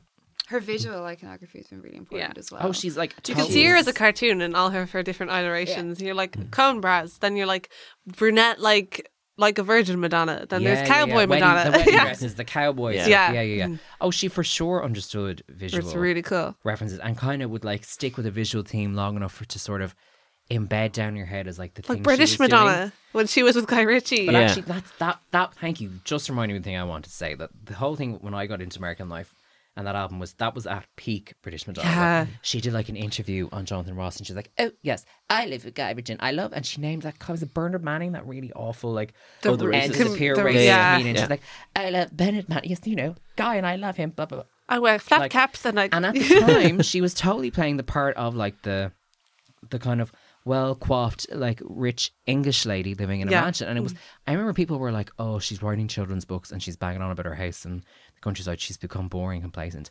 And now it's that she's too sexy and raunchy. People are like, she should grow old gracefully. I'm like, but she did Evita and the boring mumsy, like in Yeah. a mansion phase. Like Madonna actually cannot win whatever she does. No. Yeah. Like if she was to do that now at 57, 58, whatever age She's she is both now. the virgin and the whore. Yeah, At like- once Yeah. the complete enemy of the patriarchy. Exactly. Madonna. Like if she was 58 and decided to do all that stuff now, they'd be like, "Oh, Madonna gave up. She's boring." Or should we get all this favourable coverage and it would be so coded that you have finally bent to our whims? And I kind of love... It'd be like, you did it. You did what you were supposed to do. You did what you wanted us to do. And I'm like, I kind of love that she's adopted 2 more kids and her family's growing. Yeah. And that she's not going out with anyone. And if she was, it might be a guy who's like 25. Because I'm like, you know what? She's already spent a whole career and a whole life breaking rules. Why would she suddenly at like 58 be like, it's time for me to like really just knuckle down to the rules? Like, hand in my So I'm cool like, ticket. Yeah, I'm retired. Like, I cannot fucking abide carpet karaoke. I'm just going to say it. I don't really like the James it. Corden phenomenon has left me cold. Carpet karaoke, I only watched the occasional one with a star I really love. I really liked the Adele one. I also really like people singing in cars, and I like singing in cars. Yeah. The Lin-Manuel Miranda one was good. Like the I musical think if one you was like good. the person, you will get Yeah. into it. Yeah. Great showcase for people. But Corden I don't get, but I love singing in cars. But As a watching thing, Madonna's one was fascinating because she didn't see it wasn't really tied to anything project was doing. It was kind of the last, I want to say 6-8 months she did it. I haven't seen that one. It was, and it was funny, but it was like the thing. This is a long-winded way of saying, like, when I watch Corden, I feel like he is constantly trying to outdo the celeb he's with. Yeah. Which I think when he did it with Gaga, I was like, they are both such attention hogs. This is my stressed out, yeah. Like when they're both singing A Million Reasons, I was like, Lady Gaga has never tried harder, and that's like her whole life is trying hard. Like, this is insane.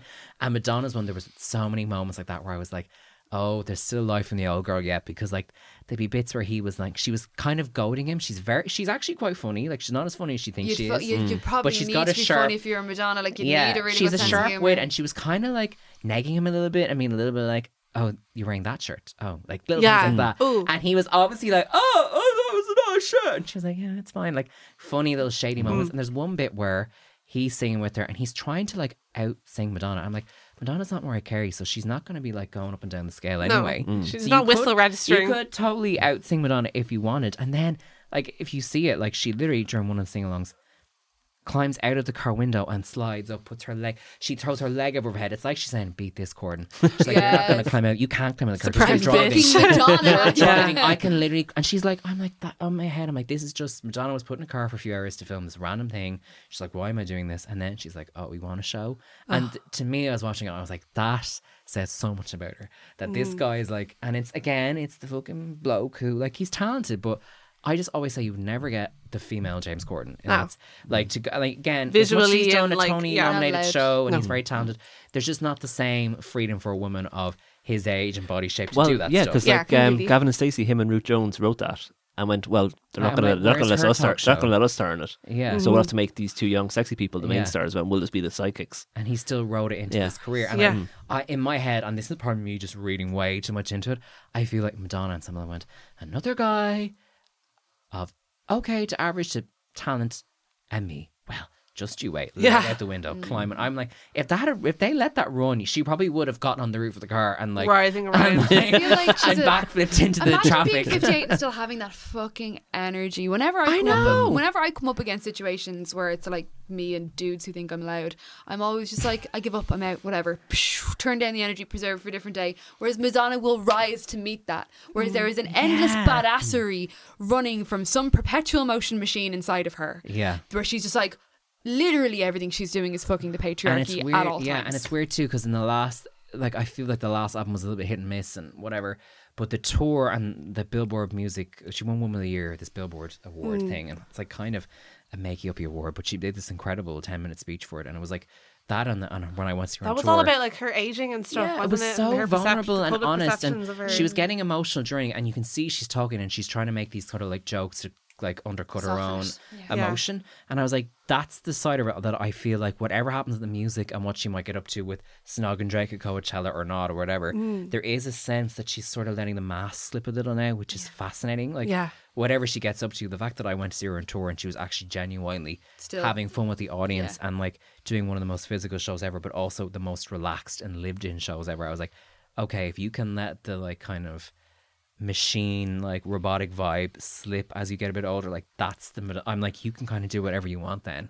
Like, I'm like, if you want to cavort around in the thong, I don't really care, because you're also like going, hey, there's a human being here, you know, which is not something that women like her get to do at any age. So, or I mean, women get to do in public eye, at you know, all. it's like, crazy. I think there's something still extremely powerful about her, and what people say about her sort of becomes emblematic, is that the phrase? Or Yeah. emblematic of what they say about Women. bold women in general, or any women in general. So I think like she's sort of a litmus test for me in general, like I mean, about dickheads, where it's Exactly. like, Yeah. where are you on Madonna? Where are you on Cher? Where are you on, you Yeah, know, Sinead O'Connor's a big one. Yeah. like where are you on Sinead Oh. O'Connor? But then as well, Yeah. and again, this killed me to say because I think she is actually sometimes an underappreciated talent. She has said stuff in the last 5-10 years about like women and sexuality. Like even the Miley Cyrus thing, a lot of her gig was she shouldn't dress like that because young girls dress like that and then they'll get attacked. And this whole Yeah. like, O'Connor. asking, Yeah, putting I the was like- onus on the girl. I was like, oh, I'm we're just like, not really sure if she's okay. But That's then always it was my also big like question. She's not okay, man. You know. After the Miley stuff about a year later, 2 later, there was all this stuff about like she was going through for their kids, and I'm like, okay, Sinead O'Connor has her own. She's having a Like, time. let's not use someone else's like own stance and battle and point on sexuality to score points that are effectively Yeah. super slut shamey. But you're right, how people talk about her mental health is very mental health, yeah, in when general. people go like, well, she's just mad, I'm like, well, it's clearly not more complicated than that. Or they treat like when I think when we I all think it's a joke. Or an Like attention fashion yeah, seeker. when her social media was treated as like something we could all just endlessly laugh at. Yeah. I was like, well, like this is like could be someone who's putting us out there because it's Cry like for a cry help. for Yeah. help. And You know? and again, people like her and Madonna and Cher and that generation of women Yeah. in pop, like they were doing a lot of shit first, and in many ways Yeah. gave a lot of young women permission. Do you know what I mean? To do what they For do sure, now, yeah. like the kind of culture that exists now amongst young women and how we all dress and how we do that, and we think we're all constantly influenced. I mean, we are all really influenced by like Kardashians and things like that, but they couldn't exist so without Madonna influenced. either. Like, I mean, there's a real sense of pioneership around these And women. you could argue some of it's not always amazing either. Like No, if you it's don't all like the corporatization of sexuality or feminism, you could totally be like, oh, she sold this back to us, which is, but it's like it's not a black or white thing. But I either. was saying this. I was on the Stone Face podcast last week, or 2 weeks ago, and I was yelling about the meeting point at which feminism intersects with capitalism is always like where we feel like we're having our ethos sold back to us is always really uncomfortable. But Yeah. that is also where it leaves academia and meets the public. So Yeah, you either want to exactly. keep It's it our as window, an it's our starting untarnished, point. perfect, like controlled, growing theory that we then unleash when it's perfectly formed, or it develops with people, and there's It'll always reach gonna people be- then. It's uncomfortable, but it'll reach people. Yeah. Like, there's always going to be weird little moments where like, is that right? Is that wrong? Yeah. Is your fave problematic? Probably. Like, there's always going to be a bit of like, ugh about it. But what is the alternative? That we're all sitting around. We are literally all sitting around at a table discussing whether or not things are appropriate. Which is literally for what we're me, doing that's right now. also, but that's also why I love Madonna, because I just like I went to college and did a sociology degree, but I don't consider myself a very academic person, and like certainly like the concepts of like history and like highbrow like things we're all meant to know about I still struggle with, but pop culture is such a great gateway drug to like ideas and people and living finding history. a sense of solace. Just researching. And And, getting you know, to know stuff. yeah. And like if you paid, like we were talking about Madonna having a back catalogue, there's also a back catalogue references and things she was pulling from. So like if you wanted to, people like her are a great gateway drug to kind of go, okay, well, she worked with like she's such a film buff. So you're like, she mentioned that film that she's making that's referenced by this, or like, oh, that famous photographer worked with her. Like, oh, he's actually done this, and this. And then you Like, go even back. when she got Chris Cunningham to do the video for Frozen, and he'd only ever really done like Just Aphex Twin videos. yeah, really. like he'd done that stuff, which was like obviously successful, but not in the same palatable mainstream way. Like she was doing that in the time of Britney and NSYNC, you know, like they did. She's like, okay, here's me as this scary goth witch in the middle of a desert. I'm basically as a shot by crow. Chris And then, Cunningham. Turn into a crows, yeah. crow because Chris Cunningham is directing this. Like those things, like I loved that that's- video. I was fascinated Like with it. even, yeah, like again, as much as I actually really like pop music, well, some pop music right now is dire and boring, but there's like glimmers of great stuff in it. Yeah. Like I can't imagine anyone doing that stuff again. Much like I can't imagine a Golden Girls being made now. There's stuff Madonna did. I'm like, I just don't think a pop star would get a shot at all that stuff. No. now. There are a lot more. Wasn't Katy rules. Perry doing Frozen? Oh my god. Oh, but Yeah. the thing is, Katy Perry is like, I've watched interviews of her where she's like trying to name drop what cool music she's into and stuff, and I'm just like, you know full well she'd love to do a video like Frozen. She's bringing them down like, oh, so how would I like do that video like to me?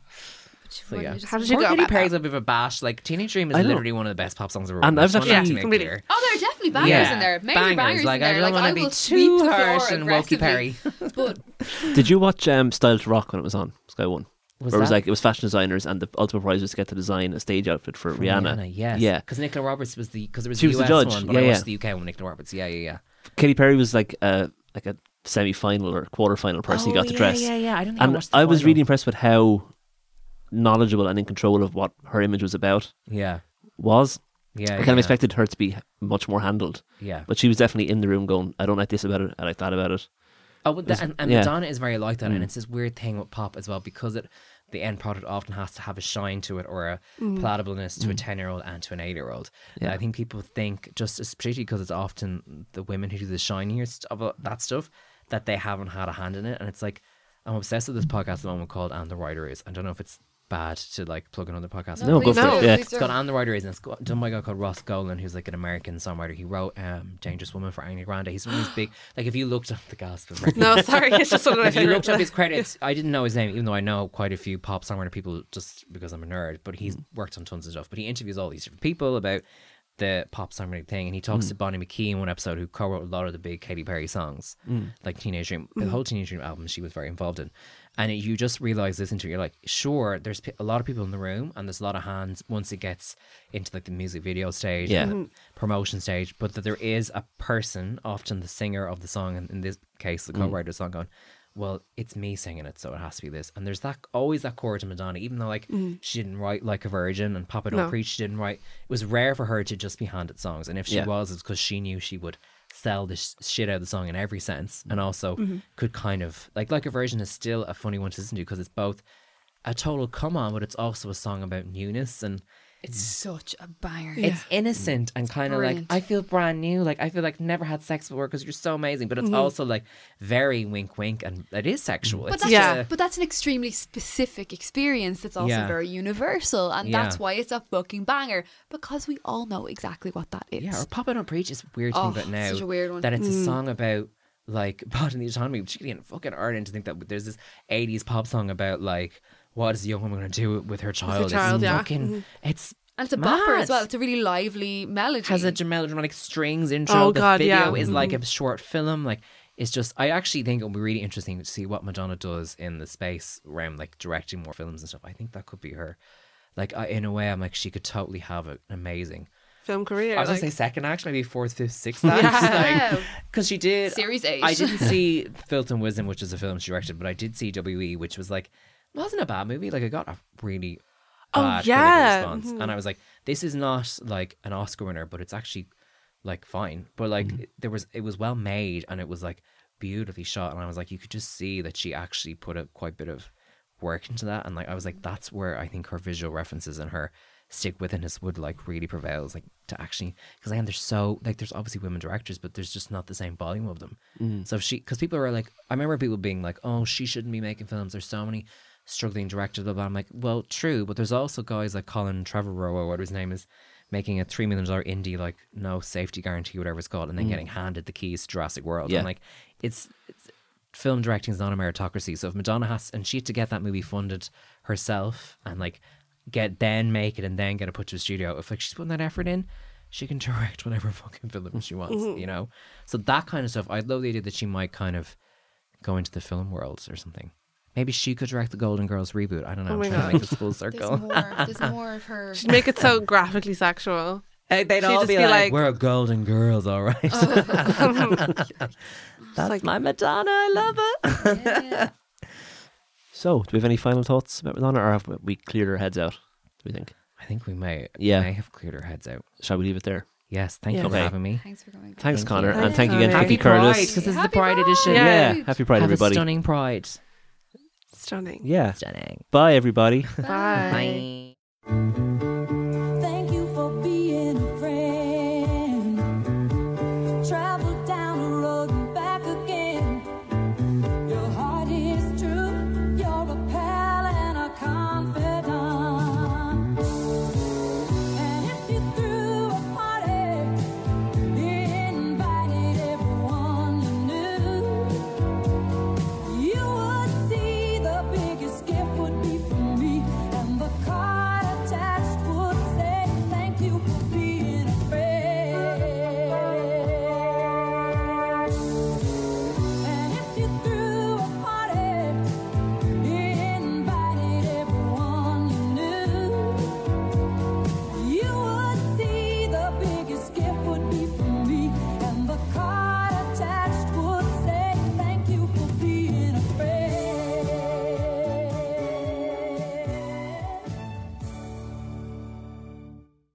This has been a production of the Head Stuff Podcast Network.